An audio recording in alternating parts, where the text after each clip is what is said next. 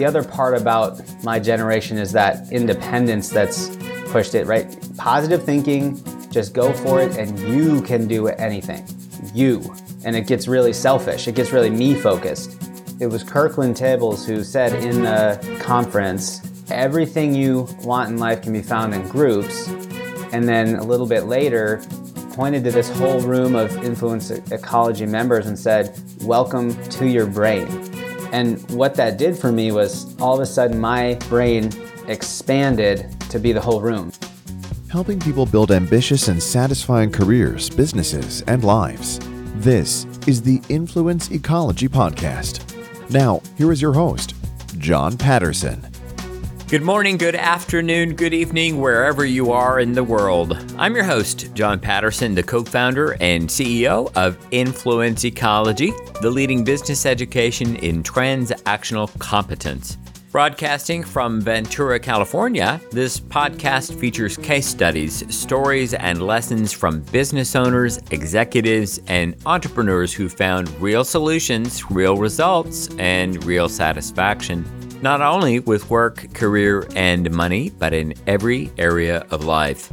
You'll hear how these ambitious professionals found that those who transact powerfully thrive.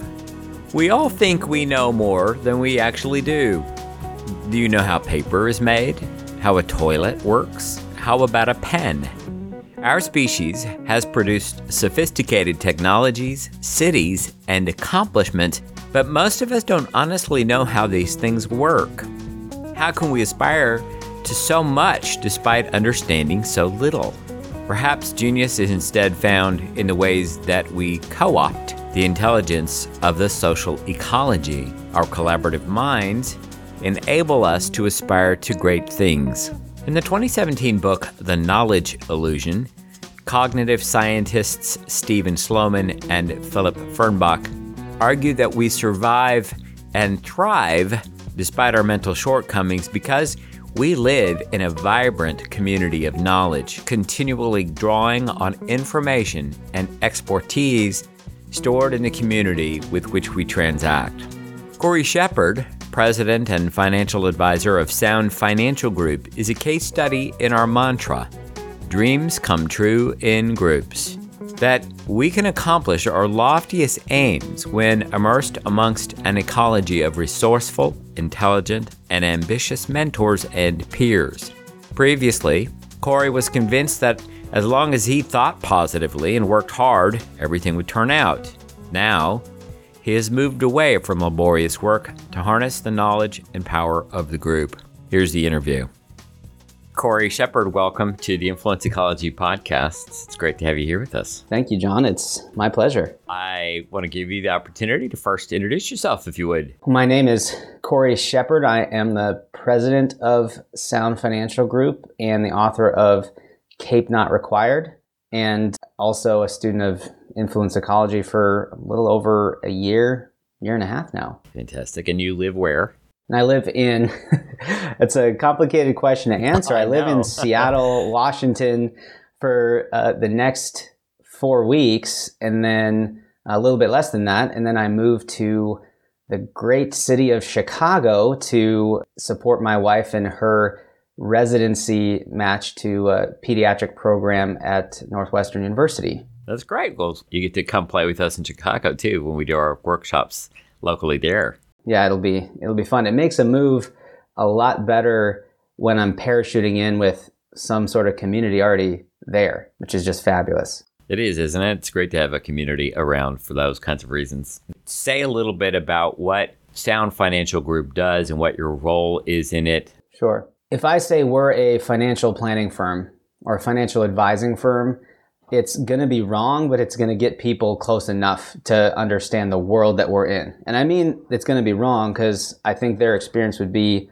that we're quite a bit different than any other financial firm that they've met with. And we have a client profile that's actually fairly similar to Influence Ecology. In general, it's clients in about a $250,000 to $1.5 million of household income.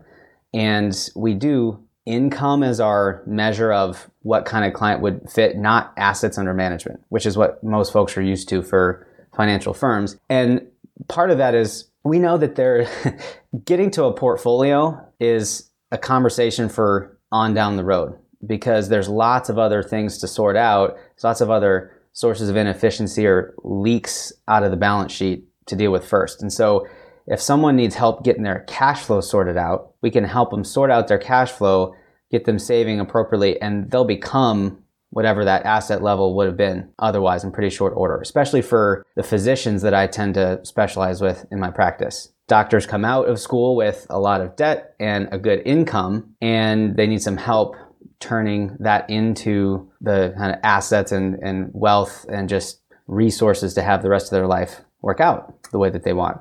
And so I don't want to wait around 20 years for them to get some amount of assets that would qualify them for a large investment account when I could have probably helped them get there faster. And I've just seen so many, not just doctors, anybody at all, have life happen with a little bit of naivete around all the consequences. And then there's some time that we could have taken advantage of that gets wasted. They get a few years down the road and they would have rather started earlier. I know what you deal with about saying, well, we're a financial planning company, because it doesn't quite say exactly who you are. And I think sometimes it helps to say what you're not, or perhaps what it is that we ought to remove from our thinking when we think of Sound Financial Group. Anything we ought to remove from the way we think about a financial planning organization to get a little closer to what you guys do? The walnut walls and giant conference table would be the first one. Paul and I, building a business together, both had things like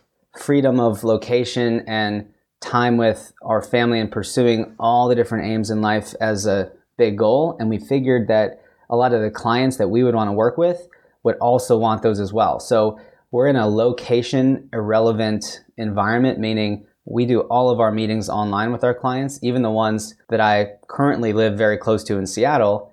We meet with all online for this very reason, whether they have an opportunity to move or be somewhere else for a job, and we don't want them to have to start over with a financial firm, and I have an opportunity in my life to pursue, and they don't have to start over, and I don't have to start over with someone new either.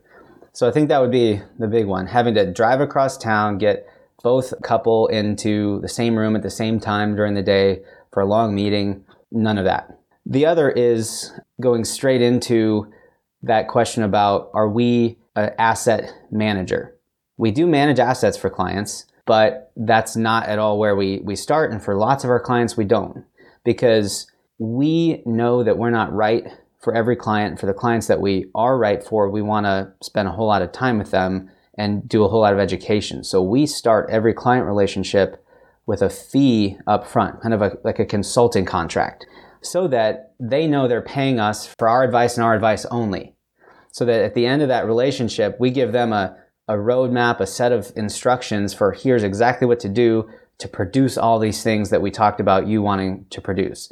Gain efficiency in your accounts, have better outcomes with what you're currently doing, or the changes to have the better outcomes that you want.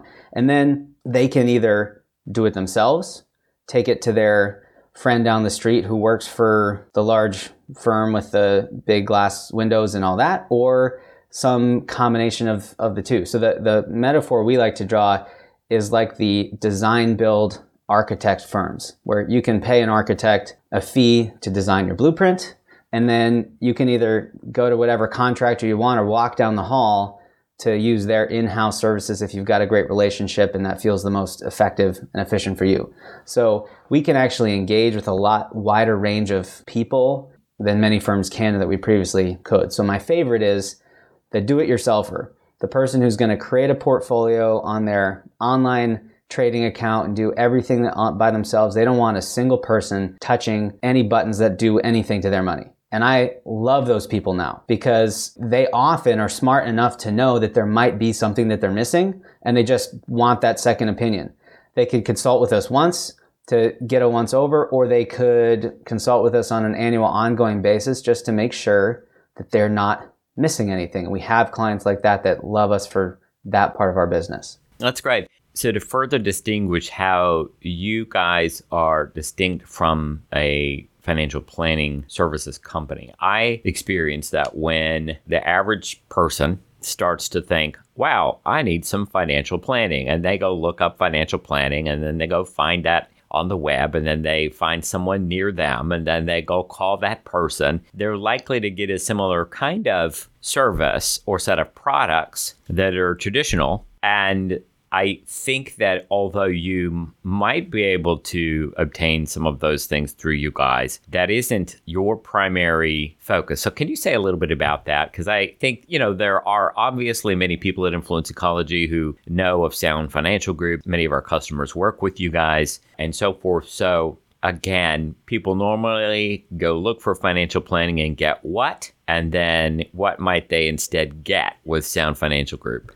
So folks normally go look for financial planning, and they get a process where they pile all their documents onto the table, push them across the wood to the advisor and say, it's too much, it's crazy, it's this giant pile, just tell me what to do.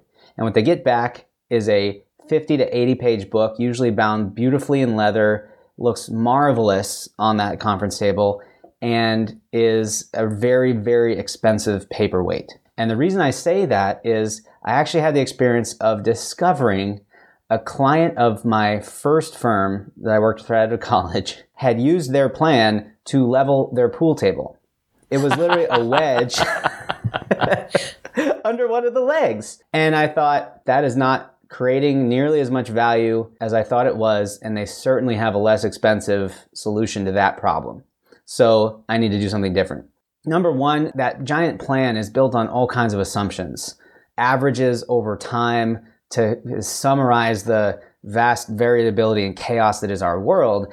And there's a couple problems. One, life is so random that the only thing I can tell you is whatever that one course is charted out on that plan is the one thing that's guaranteed not to happen. Meaning it's going to be something more or less than that line, but I guarantee it'll be different because the world's too random to have got it right that first time.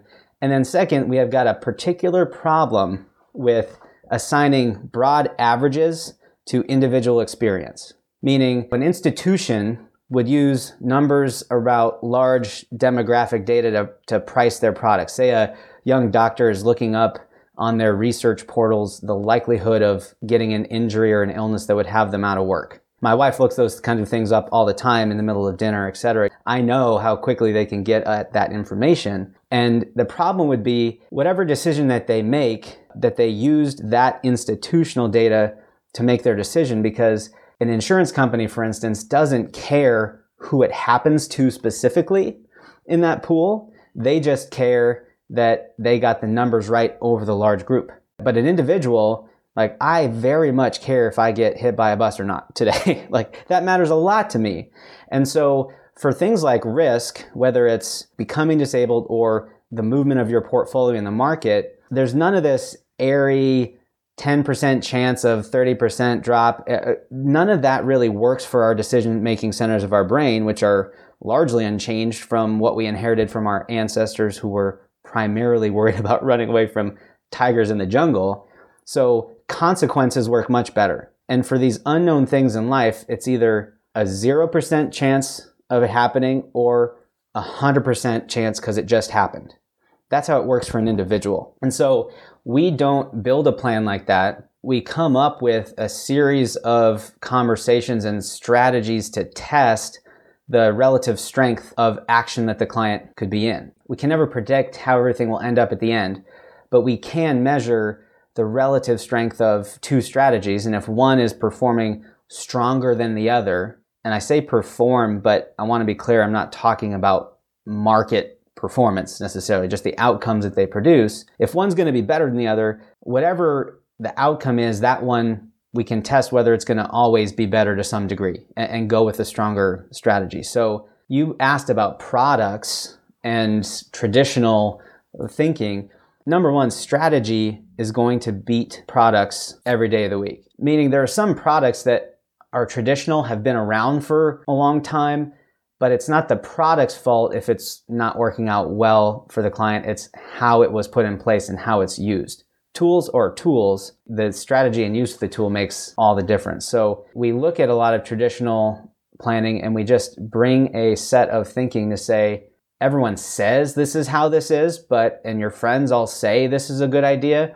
But gosh, when someone tells me, oh yeah, my friend said that was great, I love that, let's do that, I full stop and I say that's about the most dangerous phrase I can ever imagine hearing, because you're making your decisions based on someone else's thinking and understanding, and you might be missing something that's important to you. So we need to make sure that you understand deeply the implications of this move for your family so that you know it's the right thing. As much as I could try to care about a client's situation, I just never can care as much about their life, their balance sheet as they do, because it's their life and their money. All right, good. Thank you. So you and many of the people around Sound Financial and some of the friends and family and people around Sound Financial are participating in Influence Ecology. And again, many of our customers have become customers of Sound Financial Group. Why do you think these things fit together as well as they do? You mean Influence Ecology and Sound Financial Group? Yeah. I think that it's not distinct to Sound Financial Group. I think that it's easier to talk about us interacting with other folks in Influence Ecology. It's a transaction that pops up in conversation a lot, especially in conferences. We're dealing with money specifically. It just kind of bubbles up. But I think if you did a survey of everyone in Influence Ecology, you would note that everyone in our learning and work prefers working with others that are in our work, and it goes smoother because we've studied this together about how to be lower cost to each other, about how to work better in that transaction. Influence Ecology is not about how to push everyone else away and rise up to the top to become king of the mountain. It's about how to interact with the humans around you to make more for everyone. And I think that's key. Also, one thing I really appreciate about Influence Ecology is as much the clients I am working with there, but even more the ones that I'm not. Meaning the ones that declined our offer because we know we're not right for everyone. Oh my gosh, John, the speed at which a decline can happen, the grace and the definitiveness just to say, I hear it, sounds great, not right for me. And then, we can go back to doing other work together, or we can get on with our lives, right? That has just been a huge gift as well. That's great. Well, I think the other context that I think is there too is just simply that both of us tend to approach money amongst other conditions of life with some accurate thinking, and then build our lives and our transactions accordingly. And I think that's also a framework that I see in both. All right. Well, Corey, for your own journey in Influence Ecology, for everybody, we want to offer a little bit of a case study, and your own journey is a case study in life before, during, and after you found us and what you learned here. So just in terms of your own experience, what was life like before Influence Ecology, and say a little bit about that? If you'd like to know more about Influence Ecology and our approach, you can register for free 30-day guest access. During this time, you can test drive our interactive webinars, online learning system, and private mentorship.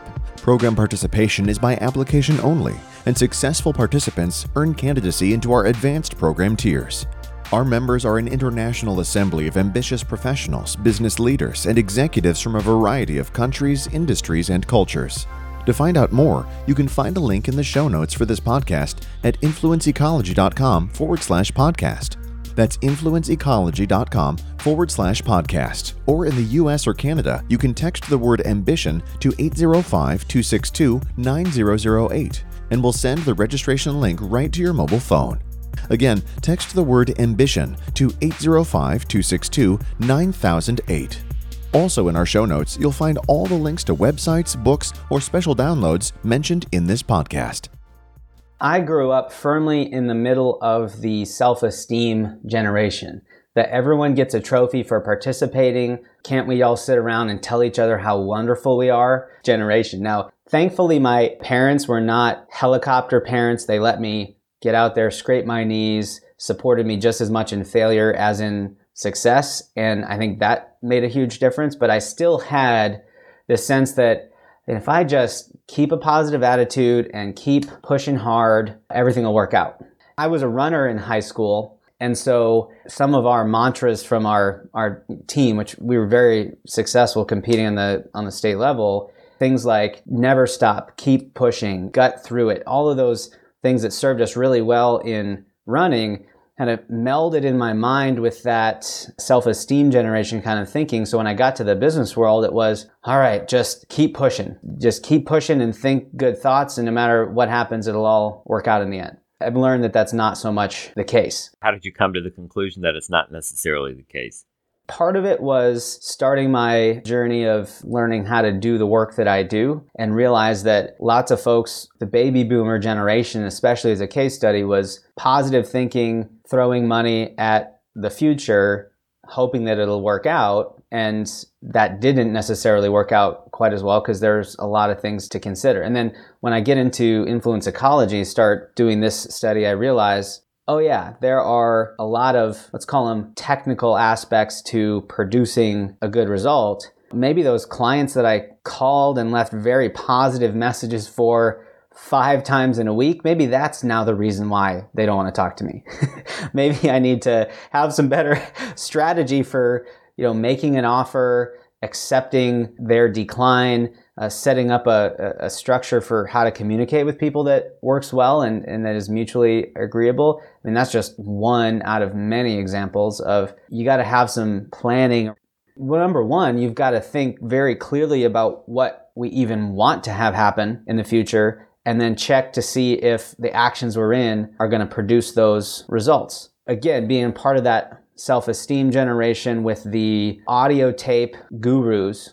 It's kind of funny that I'm now old enough that I can start dating myself with technology, but the audio tape gurus that, you're driving around listening to the positive affirmations and that will all make it work out really, really well. I thought, oh, this is wonderful. And I want to have $1 billion a year of income and the 5 of the cool cars and homes all over the world, because that's what you're supposed to want. You're supposed to dream big and want all these things. And then I got to walk through some exercises in influence ecology. It actually happened when I was thinking about what I wanted for the last year of my wife's schooling, and I had a big number. And then I was talking to a dear friend and he said, that's a really big number for results. If it was less than that, but you stayed connected with your wife, she felt supported in school, you had good relationships with your friends and family and business colleagues, and you got to eat some good food along the way and maybe take a couple trips, would you be happy? And I was like, yes, actually I would.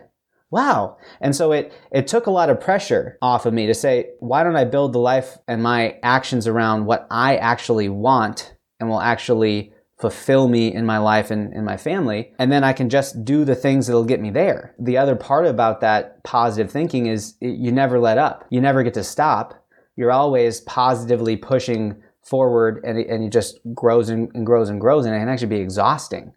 I like to give myself the permission to take a day off here and there. And that's what work around influence ecology could do, to say, here are my aims, here's the actions I need to be in to get there. And then once I get those things done, then I can choose to go more if I want, or give myself the permission to actually take some time off. That's a really cool permission to have. That's great. And you identify as what personality as we talk about it? Anyone that's familiar with those will know that I'm a performer just from the speed and energy with which I'm talking. So yes, performer. Okay. And good. And for our audience, if nobody's ever heard about that and doesn't know what the heck we're talking about, what in your own words does that mean? So a performer of the 4 personality types that influence ecology talks about is about relationship, first and foremost. And so for me, what that means is you could think of it as the person that always wants everyone around him to be having a good time. Like, I'm concerned with others' feelings and thoughts towards me and about the atmosphere that we're currently in. So I'll be concerned with the relationship. Although I've discovered the dark side of performer is the second that it's clear that relationship has no importance to the other person, like their relationship with me, they're done. And that's a hard thing to fight. It's the bubbly, outgoing, everyone have a great time kind of personality. Right. And so then if we take your personality, performer personality, and the notion that if you just power through it, you could say, if I just relationship through it, if I just relationship people, I would imagine that's some of what's there in your background too. If I'm just great and people, I take care of them, and then it'll all turn out. Did you find any naivete around that? And if so, what'd you find out? Well, sure. Early in my business career, doing financial advising is all that I've ever done since college. I started really early, so I got to walk through a lot of personal discovery inside the context of this. I would come home from work, my wife would ask, like, how was your day? And I said, oh, great. I talked to 3 people, had wonderful conversations, and she would ask, well, so that you have a new client? Well, no, I mean, this was the first time I ever talked to them. We've got to set up this meeting, and maybe misinterpreting a good conversation as any kind of real result is the real trap of a performer. We've got to stay grounded in what actually got produced here. Did anyone ever actually leave that conversation thinking that anything was going to happen? So my tendency that I discovered was that I was so friendly in making requests that people could miss that a request had even been made. So a week later, I'm sitting here thinking, why did they not get back to me with this? And then as I go through my communication with them, especially if it was via email, I could see, oh yeah, maybe they're sitting there expecting me to call them back or something like that. So that was a big lesson for me. That's really great. All right, so you start off your journey growing up in the self-esteem generation. You begin to confront your thought to press through it and all of that. You start to think accurately, you start to account for your personality. And then in the latter part of your journey, as you begin to develop transactional competence, there's some thinking that in your notes you talked about getting to guide some of your thoughts and skills and so forth. And one of those things that you said was, welcome to your brain. I love this bit, and I think it'd be great if you could take us back to the moment. I think it was probably in the conference where we had this moment and said something about that. Do you remember when you first heard this bit with Influence Ecology? I do. The other part about my generation is that independence that's pushed it, right? Positive thinking, just go for it, and you can do anything. You. And it gets really selfish. It gets really me-focused. If it's to be, it's up to me. Exactly. When it was Kirkland Tables who said in the conference, everything you want in life can be found in groups, and then a little bit later pointed to this whole room of Influence Ecology members and said, welcome to your brain. And what that did for me was all of a sudden my brain expanded to be the whole room, meaning I realized that I'm a limited person. We say we only each have 24 hours in a day, but it's really not true. Time is actually an infinite resource if we know how to contract with other people and get the help of other people to use their time towards our aims. Now, we should also be helping them use their time towards their aims. Like, it only really works if it's towards both of your goals at the same time. But that's what I realized was I have access to this amazing pool of talent, if you will, that all of these people that not only have studied the work of influence ecology and know a thing or two about interacting with other humans, but then they have all these skills and abilities that I could never have. And if I get good at making requests for help, which asking for help has traditionally been very difficult for me, but this was part of the breakthrough, is that I'm fairly useless by myself. And I really had to own that. And I think we all are. And anybody who says, oh, no, I mean, I can do it all on my own. It's like, well, are you using a computer today? Because you probably didn't make that yourself. Are you driving to work today? Because you had millions of people contributing to the roads, tires, gas, and everything else around you transporting yourself to wherever you are. So as humans, we're made to work in community with each other.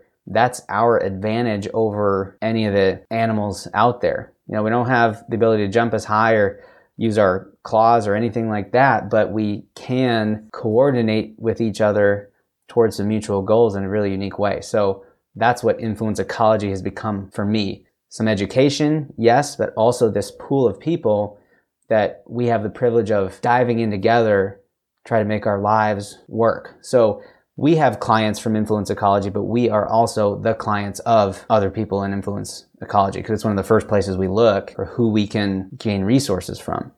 That's really great. I'm remembering my own experience of that moment in the conference, and I suddenly expanded my brain to include everything you know. everything Paul knows, everything Gary Ward knows. I have that available to me, but I also have their experiences, their practical knowledge. I also have the resources available to me of every person in that room. And it really made me quite limitless in that moment. I felt as if, as long as I can transact with competence to satisfy our mutual aims, sky's the limit. If it's to be, it's up to me, completely transformed into what we now say, which is all dreams come true in groups. Right. It's the alchemy of community. That old alchemists are thought of as crazy now. They weren't totally off base. They were just using the wrong substance. Right? It's not gold that they're after. Really, it's humans. And that's where we can produce more than was there before. It's fantastic. You've written a book called Cape Not Required. I love the title of the book, by the way. Thank you. And I'm wondering what you address in that book and how it might be related to some of what we've talked about here. Sure. So Paul Adams had already written a book about the financial experience of our firm, of a client going through our process and what they might learn, called Sound Financial Advice. So we already had that side covered. And as I surveyed the landscape, there were lots of money books out there. And frankly, with Paul's book and what we do, I'd rather talk to people about their money because I can customize that conversation rather than write a one-size-fits-all, here's the next step, because that just never really works. So I thought, well, what am I passionate about? As a young financial advisor who also was a leader of a team of 30 plus advisors at one point, and then intentionally made the choice to go to a much more nimble footprint of an organization, I had to learn a lot over that period of time about how to interact with humans, how to lead, how to put my life together. So I said, I want to write a book about all of the non-financial elements that a client might actually end up gleaning from working with us. Because it's not just about money. It's not just about math. I like to say that money isn't math, it's math plus human behavior. And when that human behavior comes in, it really can make those equations do all kinds of crazy things. And so that's what I started to look at. And I used the concept of power as kind of the background model for my book, because power is really fascinating to me. If you think about golf as an example, weightlifters are not the ones that are going to be able to hit the ball the farthest. A lot of the golfers that have long drives these days are actually fairly slender folks. So it's not about raw muscle, but it's about translating energy into the right direction at the right time and that coordination. And so power also has some negative connotations in our country. You think about the power-hungry politician, and that's a really negative view of power, or the powerful executive cheating the people, whatever that background view might be. And while there are some bad apples, power's an agnostic resource. Just like anything, its internal nature is not good or bad, but it's how that is used. So someone can use their power to cheat millions or save millions of lives, just depending on how you use it. So that's the context that I pursued, a few different looks at what we can do in our life to live more powerfully, feel more powerful and more agency in our life, and have more of what we want to have happen, better relationships, better connections with people in our lives, all through power. All right, very good. Any soapbox rants that you have? So you gave me the opportunity to talk about my financial soapbox, which is my professional soapbox. And there's one I've been thinking about recently, which is this. I've observed this current of orientation in our country, especially in a political sphere, that is non-functional in my view. And this is not going to be a political statement, just to say that all across the spectrum, I see this recurring perspective that that person that thinks differently than me is an idiot. That's how it all starts.